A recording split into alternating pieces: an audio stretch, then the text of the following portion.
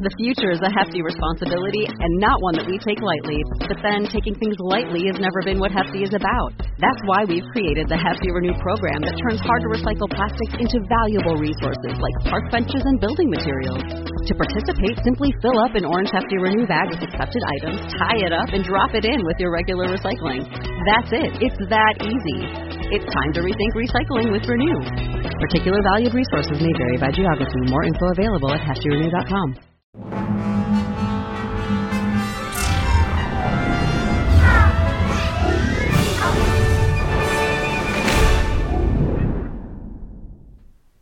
Hey Rebel Rouser, I'm Alan Voivod and this is Star Wars 7x7. We're at episode number 1654 today, and here's basically what the genesis of this episode was. So, we've talked about Scott Mendelson on the show before. He is the guy who does all of the box office reporting for Forbes magazine, or at least Forbes Online. And his stuff has always been, I thought, very compelling. And he had a piece that, at first I was kind of like, I don't know about this. And then upon further thought, well, maybe not exactly the way he's thinking about it. And then on further thought, well, wait a second, what are the implications of this? So let me just make it clear. For a start, the story had to do with the fact that Paramount has canceled a planned Star Trek 4. So a fourth movie in the rebooted Star Trek franchise has apparently quietly been canceled. And this allegedly has to do with the fact that Chris Pine and Chris Hemsworth, who were Captain Kirk and Captain Kirk's father, respectively, stepped away from the negotiating table. They didn't want to lower their fees. They'd been promised a certain amount when the sequel to Star Trek Beyond, the third movie, had been promised. And, they said no. And so Paramount said, well, this is not going to make money for us, so we just have to cancel the thing. And believe me, this will also have something to do with Star Wars momentarily. So bear with me, if you will. Scott Mendelson's take was that basically, people were substituting Star Trek for Star Wars. And that because of the fact that now we actually have Star Wars, Star Trek, not so much. And that people are just not necessarily as motivated to see a Star Trek movie. General audiences, casual audiences, if you will. And it's a really fascinating thing to consider, and you would kind of think, is that really the case? But I did a Google Trends search, and I actually expanded it all the way back to 2004.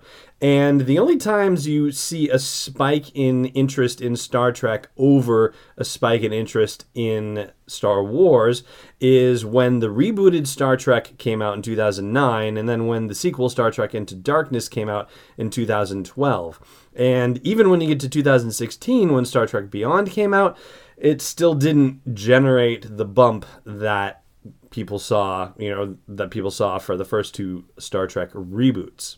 So the thing that got me particularly thinking about Star Wars in this context, though, was just a little worrisome line about the development of the Star Trek franchise over the course of, the 2009 reboot and onward.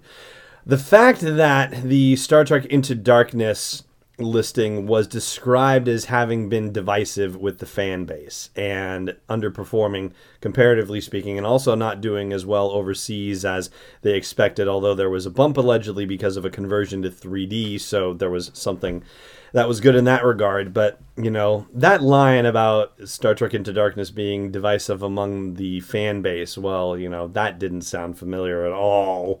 And so, looking at then Star Trek Beyond, it was a movie that ultimately appealed greatly to the fan base, but I guess it just didn't have the same legs comparatively speaking. Although I guess when they looked at it, adjusted for inflation, it did okay and that sort of thing. But, it got me thinking, is it possible that Episode 9 could be the Star Trek Beyond of the sequel movies? And, I don't think it's going to end up being the case. This was just another moment where I had a gut check of does this really make sense?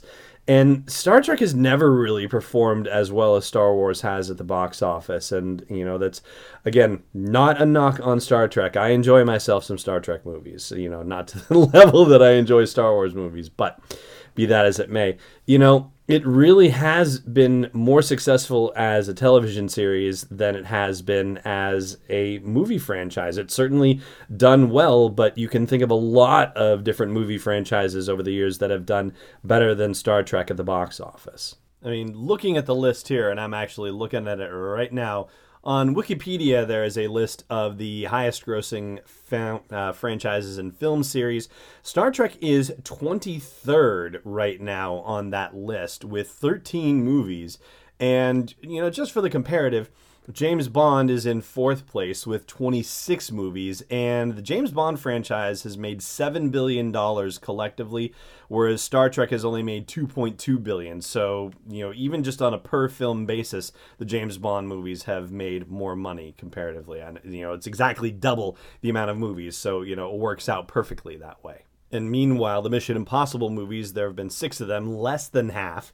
And that's made $3.5 billion, so almost half again more. And then let's say the Transformer movies, 7 of them. The DC Extended Universe, oh my gosh, well, there you go.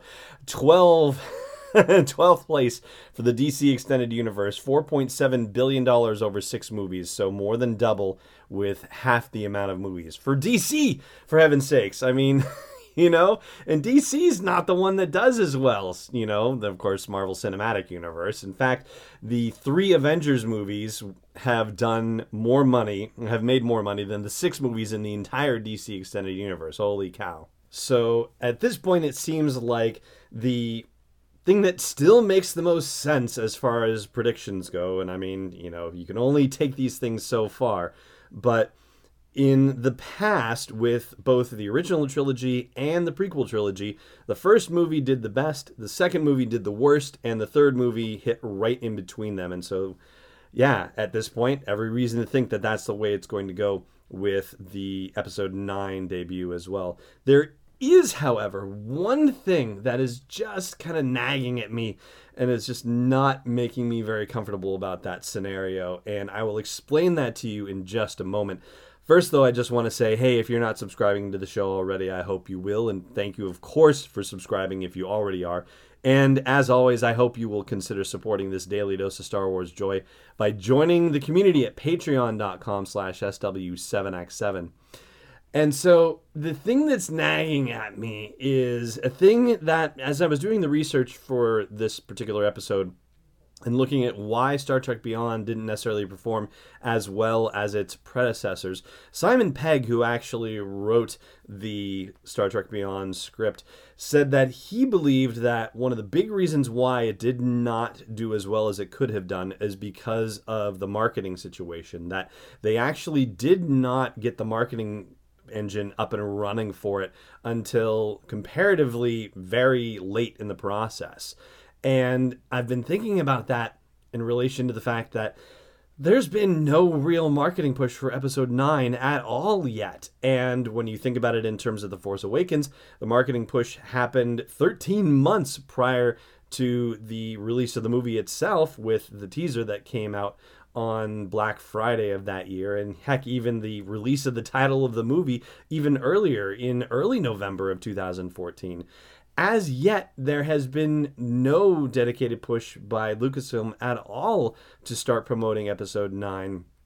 And I know that Celebration is going to be a big thing for sure. There's absolutely going to be a full court press when that happens, because we're going to get some sort of video there. We're going to get some sort of news about the movie. But I really hope that they don't wait until Celebration in April to start the promotion of episode 9. I feel like they've really got to get going on it much sooner. And so if the word from the folks at Making Star Wars that there is a trailer that has been created and is just, kicking around the halls of Lucasfilm waiting for its final approvals and whatnot, well, man, I hope that is accurate. And I certainly hope that we get it in time for the Super Bowl. I know Super Bowl marketing, whatever, but it's got to get started sometime. So let's keep our fingers crossed that it is definitely going to be sooner rather than later, because I think that it matters in this day and age. Even though it's Star Wars, even though it's a much huger event demonstrably compared to all of the Star Trek movies, I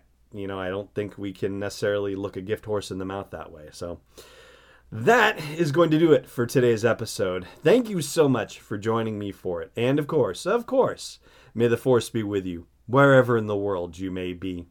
This podcast is not endorsed or sponsored yet by Lucasfilm Limited, Disney, or 20th Century Fox. It is intended for entertainment and information purposes only. Star Wars, the Star Wars logo, all names and pictures of Star Wars characters, vehicles, and any other related Star Wars items are registered trademarks and/or copyrights of Lucasfilm Limited or their respective trademark and copyright holders. May the Force be with them. All original content is copyright 2019 by Star Wars 7x7. We hope you love it.